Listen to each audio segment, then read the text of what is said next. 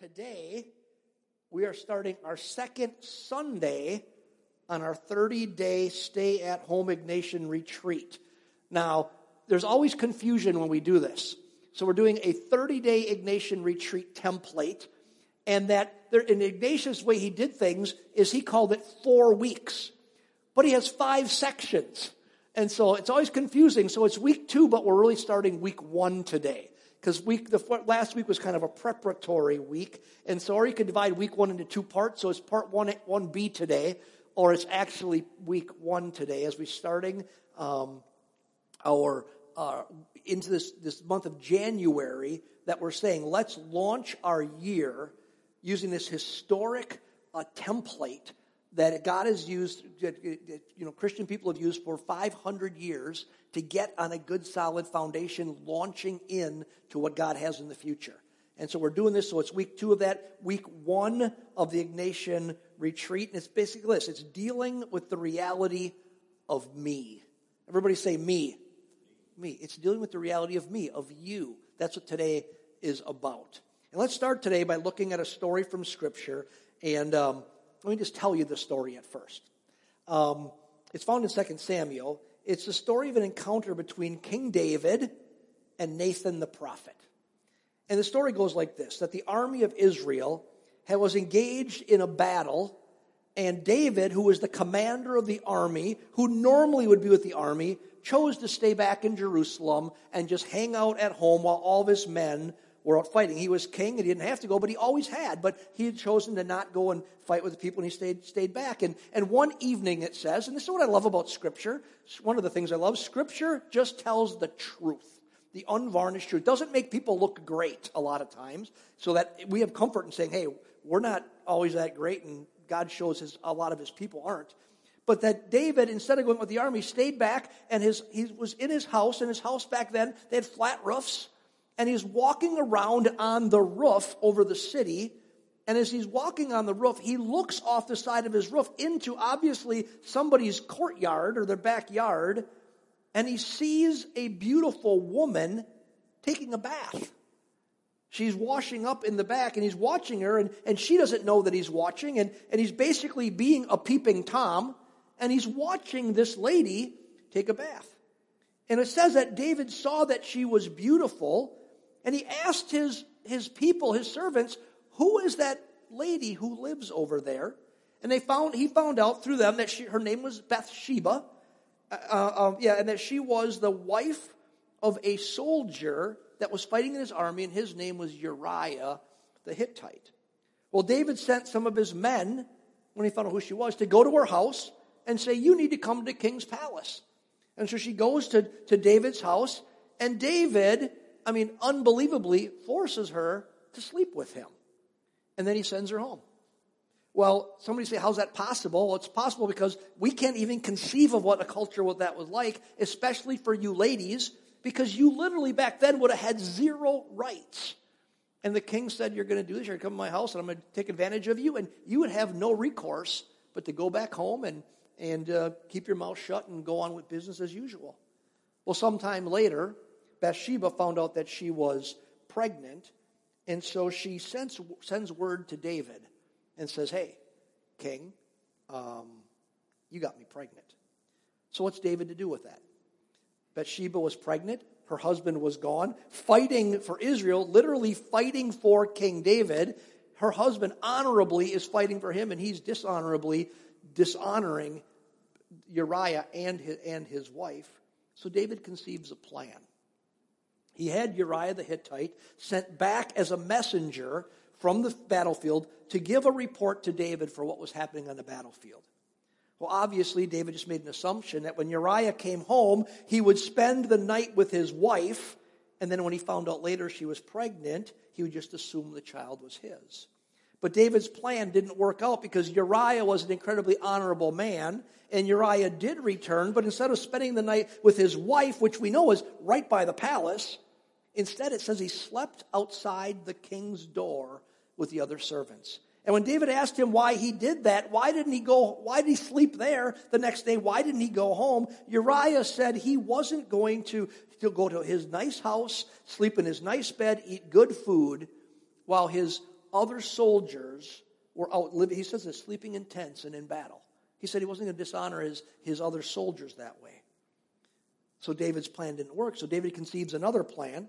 And he sent a note with Uriah when he's going back to the army, back to the commander of the army. And the note told the commander to put Uriah in a place in the battle where surely he would be killed, where they would pull back the troops, Uriah would be left, and he would be killed.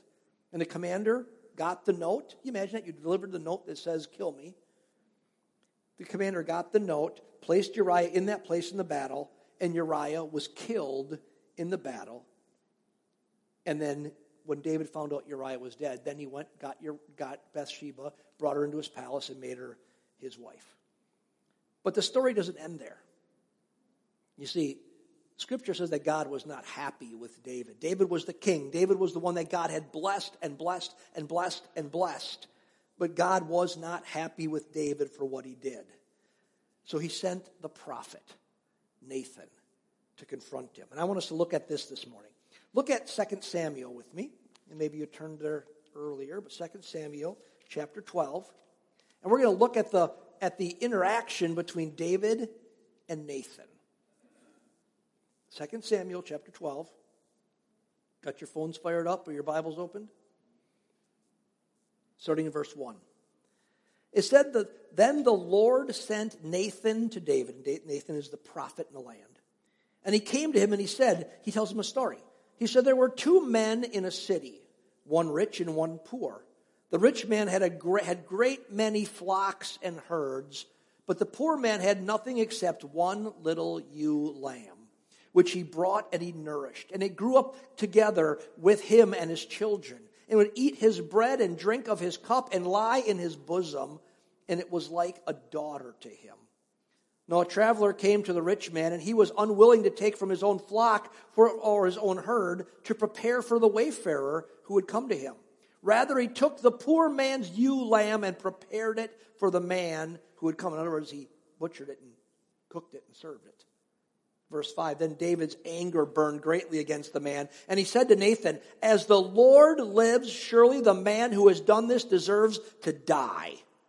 He must make restitution for the lamb fourfold, because he did this thing and had no compassion. Then Nathan said to David, you are the man. Thus says the Lord God of Israel, it is I who anointed you king over Israel, and it is I who delivered you from the hand of Saul, and it is I who gave your master's house and your master's wives into your care, and I gave you the house of Israel and Judah, and if you'd been too little, I would have added to you many more things like these. Why have you despised the word of the Lord by doing evil in his sight? You have struck down Uriah the Hittite with the sword and taken his wife to be your wife, and have killed him with the sword of the sons of Ammon. Nathan looks at David, taking his own life in his hands, because David could have him killed just like he had Uriah killed. And he says, you are the man. David, you are guilty of adultery, and David, you are guilty of murder. And when Nathan confronted him, for some reason a light bulb went on, and David saw the reality of his sin. He acknowledged his sin. He saw his sinfulness in light of God's holiness, and he pens a psalm. Flip in your Bible to Psalms, Psalm 51.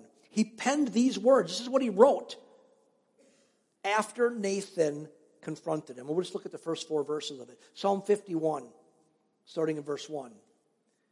Be gracious to me, O God, according to your loving kindness. According to the greatness of your compassion, blot out my transgressions. Wash me thoroughly from my iniquity and cleanse me from my sin. For I know my transgressions, and my sin is ever before you. Against you and you only have I sinned and done what is evil in your sight, so that you are justified when you speak and blameless when you judge. See, David came face to face with the reality of his sinfulness.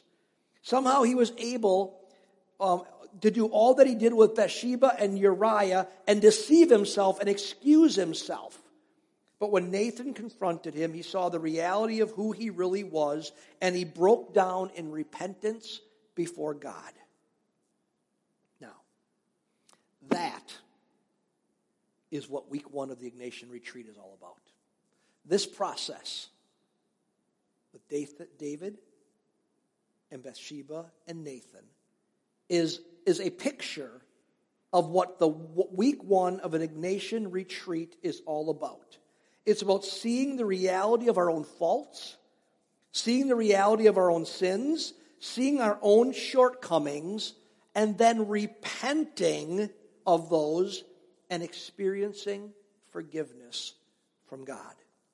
The reason Ignatius began last week with the retreat, as we did last Sunday and last week, was we looked at the goodness and the greatness of God so that when we came to this week, it would be so easy to see the contrast. Last week we looked at God and we were amazed. We looked at His creation and we looked back over our lives and saw all the things that He did. And we were amazed by just how God is impacting our lives and all His fingerprints everywhere in creation. And we're just amazed by the wonder and the magnitude and the goodness and the glory of God. Well, this week we change our focus and we look at ourselves. And in contrast, it's so easy that we see this huge gap between ourselves and God. Now, most likely, none of us have done the kind of things that David did, right? Probably. But when we are honest with ourselves, all of us have areas in our lives where God is not honored. None of us have arrived yet. If you're fully sanctified and perfect, you're the only one in the room because I'm not, and no one is. All of us have areas in our lives that are not where we're not honoring God. We all have areas in our lives where we need to get better. Where we need to repent. We need to change direction in our lives. We need to make changes that line up with how God wants us to live. And week 1 of an Ignatian Retreat is meant to give us the opportunity to expose those areas in our lives. And someone could say, that is a horrible idea. Why would I want to do that? Friends, understand something. The opportunity to do that is a gift. It was a gift for Nathan to confront David. God loved David so much that He confronted him. He exposed his sin so that David would come to terms with his sin. He would confess it. He would repent. And that change of direction in his life would cause him to be restored with man and God. Friends, that is a gift from God. And that's a gift that we can all receive today and this week. The gift of being honest with ourselves about ourselves. To be honest with ourselves about ourselves so that we can address anything in our lives that is keeping us from experiencing the fullness and the deepest relationship with Christ available. Friends, it's the gift of getting better, of finally exposing what we have been hiding for so very long so that we can find healing and restoration in our own lives. You see, the Holy Spirit, friends, wants the best for you. He wants the best for me. So today and this week, we are going to invite Him to examine us and to help us see anything that is harming us, anything that is hindering us in our walk with God. It's a week of exposing our soul before the Lord. Now remember, we said last week, and we'll say every week, that in every one of these weeks, Ignatius tried to express this idea of what the focus of the week is through what he called the grace I seek. So for week 1, the grace I seek, this is how Ignatius would say it, is to have it made clear to me of my sinfulness. I want to see it all.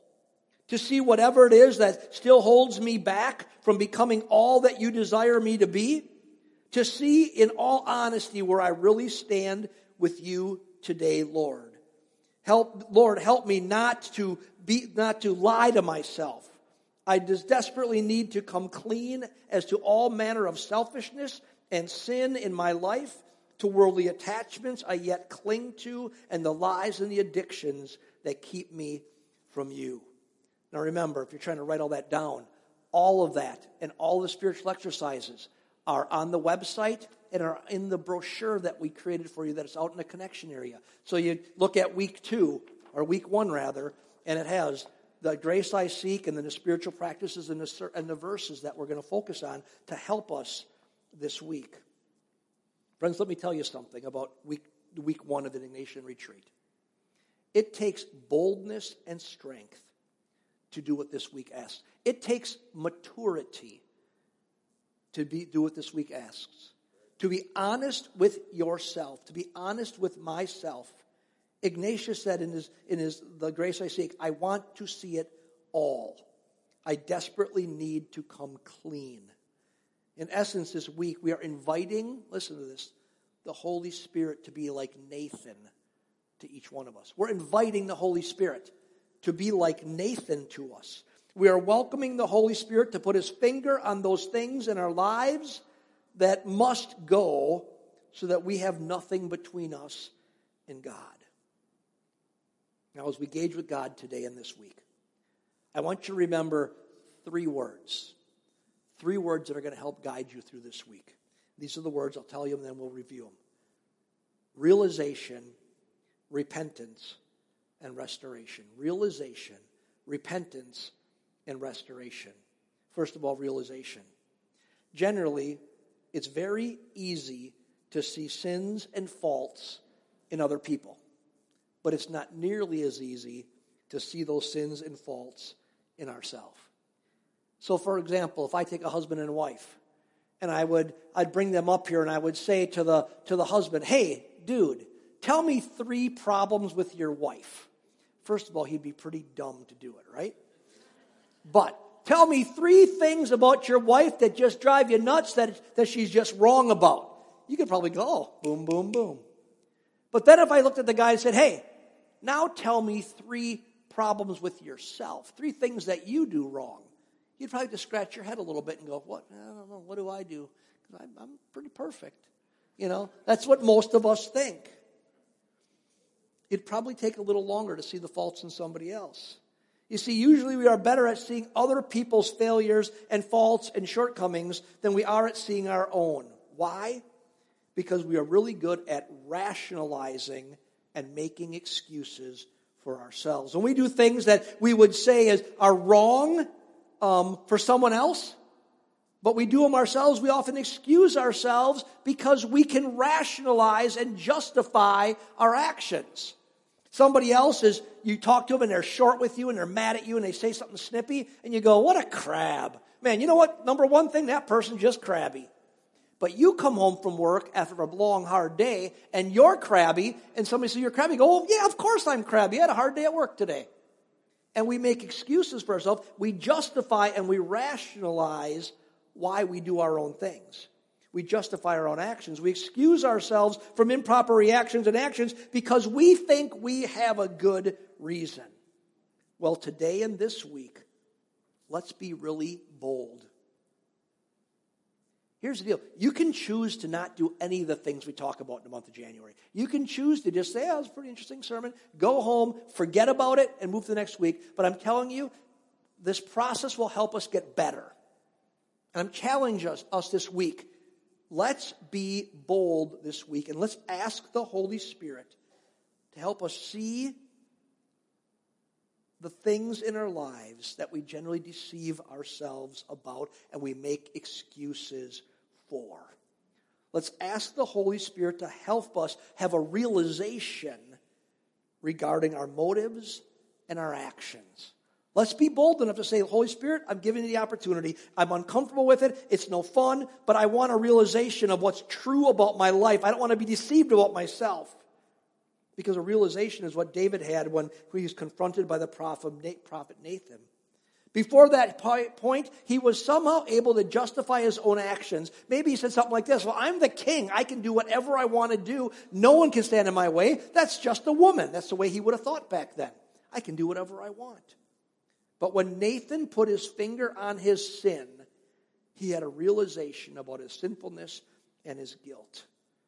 And Ignatius is saying, listen, let's invite us. Let's welcome the Holy Spirit. Let's welcome this in our life. Let's seek after it for 1 week. Why? Because we'll never move forward in our lives until we are honest with where we're currently at. If we are excusing wrong motives and wrong actions, we will be stuck right there in our deception. And God wants to set us free from our deceptions so that He can help us see and realize what's really true of our sin and our shortcomings so that we can move past it. Because here's the deal. Realization's not the goal this week. Realization was the first word. We don't ever stop at realization. Realization is important, but it's not a destination. Realization is something we start the journey with. And realization then has to move to the second word, repentance. Once we realize there's a problem, there's an issue, then we need to make a change in our lives with the help of the Holy Spirit. That's what repentance is. It's a change of action and direction based upon a change in thinking. We change our thinking and go, you know what? I've always just rationalized why I act that way when I come home. Because you know what? My wife, my kids, everybody's had to deal with it. My dogs had to deal with it because I'm just tired and crabby. And we rationalize it. But then we realize it by the Holy Spirit and go, oh, I don't want to be that way. But just realizing it doesn't do you any good. It's the first step. You realize it and then you repent. Repent says you recognize you have an epiphany. Oh, that's not good. And then you adjust your life because of the epiphany that you have. So you make decisions, you make changes based on a realization. Maybe for David, he had to make this change. You know what the change was? I probably shouldn't walk on my roof anymore and look at naked ladies. You know? That was his change. I probably shouldn't walk around on my roof and looking at people taking baths anymore. It wasn't good for me, and it wasn't good for them. Here's the question we asked this week. It's easy to point fingers at David. But here's the question we asked this week. What is God inviting you into? What change is God inviting you into? You know what? Maybe it's giving up your smartphone because you're too busy looking at porn. They tell us that the vast majority of people do. Maybe what God's saying to you this week is, guess what? He's putting a finger on it. No more excuse making. He's saying, put your smartphone away and put some filters on your computer. You should stop looking at porn. Maybe he's saying, you know what? You should cut up your credit cards. Because the way you feel good about yourself is you just go out and spend on things. You go, but I live in Ozaukee County. I've got tons of resources. But you know what? You're trying to find joy in your life and contentment in your life by what you can buy. Maybe it's by prioritizing time with God over everything else in your life. That God's going to put his finger on you this week, on me this week. Remember, when I point this finger, there's three more pointing back. I never point my finger at anybody else without thinking, you know what, it's coming right back on me. Maybe God's going to say, you know what, stop spending time on all the rest of the things you spend time with. Maybe right now he's going to say to you, could you really not even listen to a sermon without looking at your phone, without looking at internet and texting people? Could you really not even go through a sermon without doing that when God's trying to get a hold of you? No, it's important. It's not more important than what God is doing.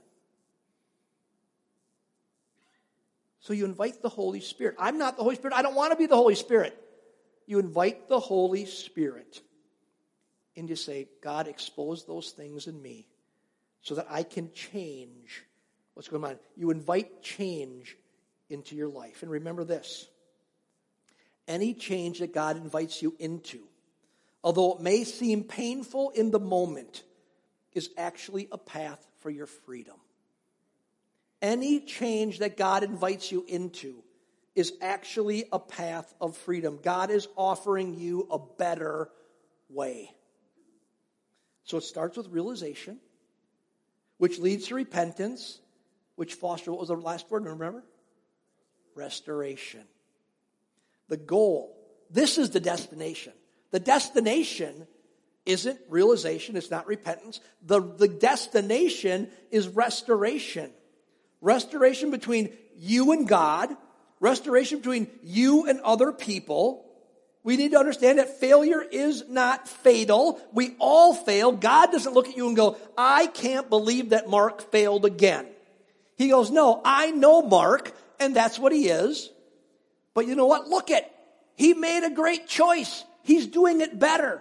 He's realized it and he's repenting and he's saying that I want to be restored. That's what he does. God has restoration for everyone. If God had restoration for King David, who created a rape and murder, he surely has restoration for every one of us. It's why God uses people like David in the scriptures.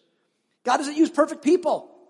He uses a David so that we can look and say, you know what? If God could help that person, God could help me. God is restoration for us. Maybe for some of us, the life we have been living is actually keeping us from God. It's a way to hide from God. We've stayed so busy and so preoccupied, we hide from God. Well, God is inviting you to stop running away from Him and to change direction and run to Him. And friends, He always has arms wide open for you and me. But maybe for some of us in this room today, maybe most of us in this room today, we have at some point in our life, and we're in the process of running to God. We're followers of Jesus. We run to God with our lives. But we do see through a week like this, we're giving the Holy Spirit opportunity to be Nathan to us. We see there are things that need to change, things that need to be cleaned up in our lives, things that need to be turned away from, decisions that have to be made that said, I shouldn't act like that anymore. I shouldn't do that anymore. It's not healthy for me to do that. Those things that keep us from God. They don't keep God from us. And this is an important theological point for you to understand. Those things keep you from God, not God from you. And think about it this way. Think about Adam and Eve. So many people have this backwards. They think, oh, my sin, God turns his back. Baloney. God never turns his back on you, ever. Think about Adam and Eve. Adam and Eve, created in perfection, living in the garden. God gave them parameters to protect them, keep them from the tree of knowledge of good and evil, so that they didn't have to deal with that reality. They chose to reject it. They chose to try to become God in their own life. They sinned. And what did they do? So God then went and turned his back on them and said, I never want to see you again. Is that what happened? No. They ran and hid behind a tree in the garden. And what did God do? God said, them rotten, terrible people, I'm just going to strike them with lightning. God chased after them. It's in the scriptures for us to learn from. When they sinned, they ran and hid. God didn't. In fact, he searched for them. He looked for them. He didn't turn his back. He went after them. Sin in our lives is like us hiding behind a tree. It's like us hiding from God. We put barriers between us and God. We put distance between us and God. We move away from God. So the gift of week 1 of the Ignatian retreat is that it invites us to come out of hiding. It invites us to come out from behind the trees of our lives and calls us to come close to God who is seeking after us. Now, one of the ways, because we're so good at deceiving ourselves, one of the ways that we can become more aware of the things in our lives that need to be dealt with, but we tend to be blind to, or we choose to ignore and make excuses for, is by participating in one of the spiritual practices that Ignatius recommended on his retreats. And it's talked about in your brochure and on the website. It's called imaginative prayer. It's one of the things Ignatius is known for. And it's something like this, that during your time this week, and I've given you some suggested scriptures that could work, but you could pick any sections of scripture that are narratives, that are stories. That what Ignatius recommended we do is we take our Bible and a journal, and we go through our Bible and we find a story where there's interaction between God and man and people, there's interaction, and we imagine what it would have been like to be in that location at that time. Now, we don't think we're recreating Scripture. We don't think that we're trying to now add to Scripture. Not at all. But we try to imagine what could have went on in that story. An interaction that might have taken between David and Nathan 5 minutes. But if you, to read it in Scripture, it may take maybe even 2 minutes to read the story. But it probably took an hour. And you try to sit and say, God, what could have maybe happened during that time? And you think, what would it have been like to be David in that interaction? What would it have been like to be Nathan in that interaction? And you put yourself into the story for a reason. You're saying, Holy Spirit, show me things about me in this story. So imagine you take the story and you say, I'm going to imagine that I'm David in this interaction between with David and Bathsheba, and then David and Nathan, and you slowly read through the story and you just kind of think, what might it have been like? What was happening? You write some things down. And as you go through it, and you're talking about David's sinfulness and David's how he how he covered it up, and how David didn't understand the truth, and David didn't see the reality of himself. And as you're going through that, and you're saying, I'm David. How did David feel? What did David think? How did he react? And all of a sudden you start thinking, maybe I do some of those same things. And as you live into the story, oftentimes the Holy Spirit will reveal things about your own life for you, for your blessing. You're not recreating Scripture, not adding to Scripture, but it's one of the tools that Ignatian says helps us learn things about ourselves. So one of the things I would suggest that you do this week is you take out a journal and you spend time in your Bible and you find some of these stories and you just live in those stories a little bit and you say, Holy Spirit, help me to enter into that story. Help me to pretend I'm David. Help me to pretend I'm whomever. And what could you teach me about me through the story? It's a spiritual practice people have been using for 500 years, and it's really oftentimes very helpful. So today and this week, as we wrap up, we want to really see the truth about ourselves. No hiding, no excuse making. As Ignatian says, we want to see it all. I'm telling you, this is bold. It's so easy to sit here week after week, me too, and go, I'm fine, I got it all together. But he's giving us a gift, the opportunity to say, I want to see it all. I want to deal with all of it. Get it out, deal with it, change direction, repent, and be restored. Why? So that we can move forward. Because here's the deal about Ignatian Retreat. That's what the next 3 weeks are about. Week 1, the glory of God. Week 2, the reality of ourselves. We see the gap. But then we're done looking at us right now. And week 2, 3, and 4, we look to the future. We look at the public life of Christ, the death and resurrection, the death of Christ and the resurrection of Christ, and we look at what is God inviting us into for our lives as we move forward into this coming year. So week 1, the first week in week 1, we just deal with reality of now.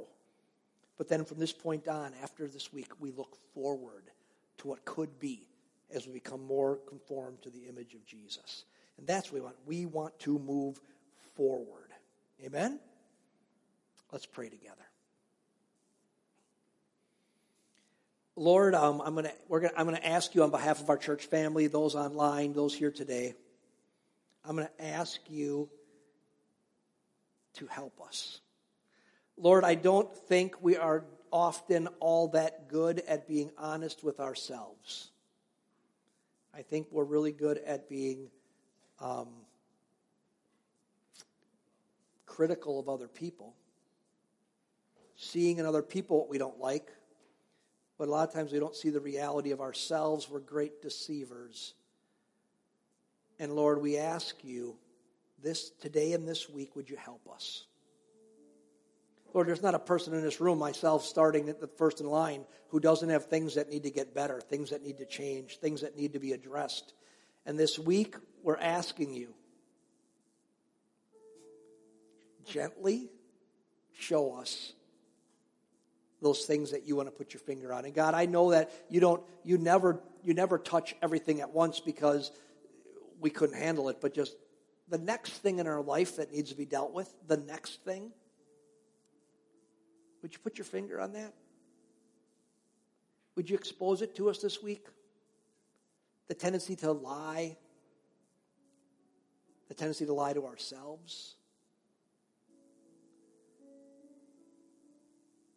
Lord, show us those things inside of us that you, as a gift, want to help us to move past.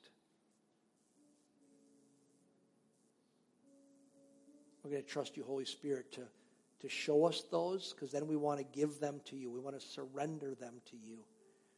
We want to offer them up to you and say we don't want that to rule our lives anymore, to ruin our lives anymore. And we're going to ask you, God, to restore in us a right spirit. Restore in us any place that's broken. Bring wholeness and health to it. And I pray this, Lord, for every single person in this place.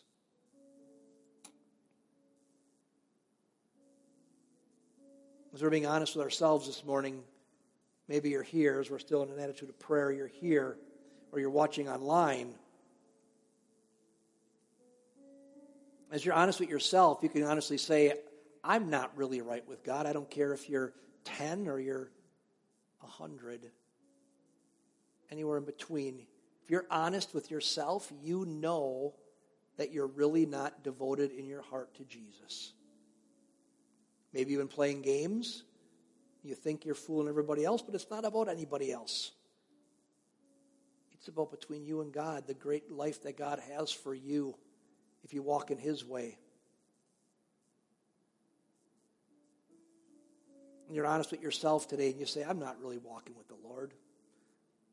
I'm fooling other people, I think, but I'm not. You're here in this building, you're watching online. That process starts of realization and repentance and restoration starts the day you say yes to Jesus. You realize that you are lost without Him, that sin is really your controlling factor in your life. You're lost.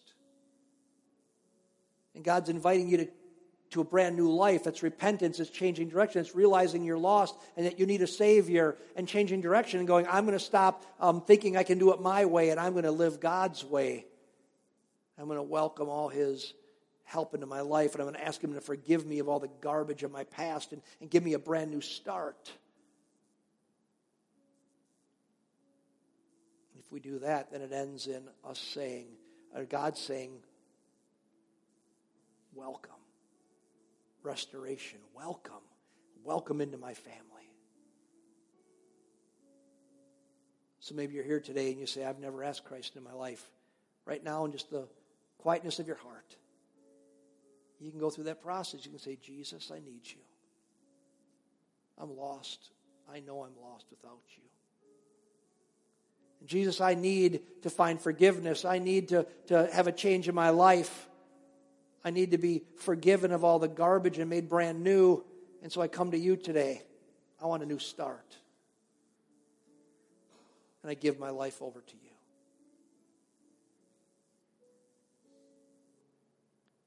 And if you do that, you can be assured of this. The Bible says that when you say yes to Jesus, He receives you with open arms.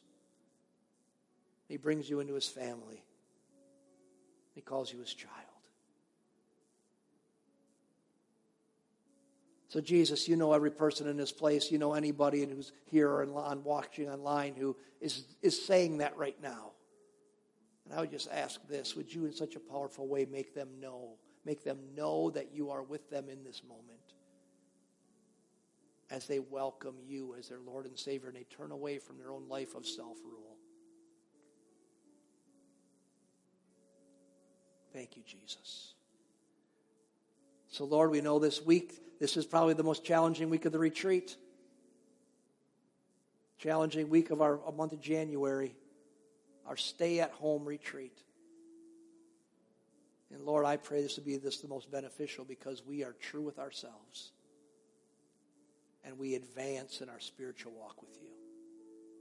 So I pray your blessings and your goodness and your grace to just be heavy on every person as we take time this week to allow you access into our lives. Thank you in the name of Jesus. Amen. Let's stand together, church. Close by just praying a blessing over you. Remember, if you're planning on going to the membership meeting, and it's a little bit after church here, a couple minutes, we'll have that meeting. We'll start in room 10. We challenge you, too, if the Lord's speaking to you, spend some time in prayer. Spend some time coming up here and praying. Spend some time in your chair praying and just say, God, I don't want to leave until you're done with me. If you feel done, though, when we're done praying, just make your way out of the sanctuary. Have a wonderful time just fellowshipping with your church family. Let's pray the great blessing over you. May the Lord bless you and keep you. The Lord make His face to shine upon you and be gracious to you. The Lord lift up His countenance upon you and give you peace. In the name of the Father, and of the Son, and of the Holy Spirit. Amen. God bless you, friends. If you want to pray, come and pray. Otherwise, have a wonderful day in Jesus.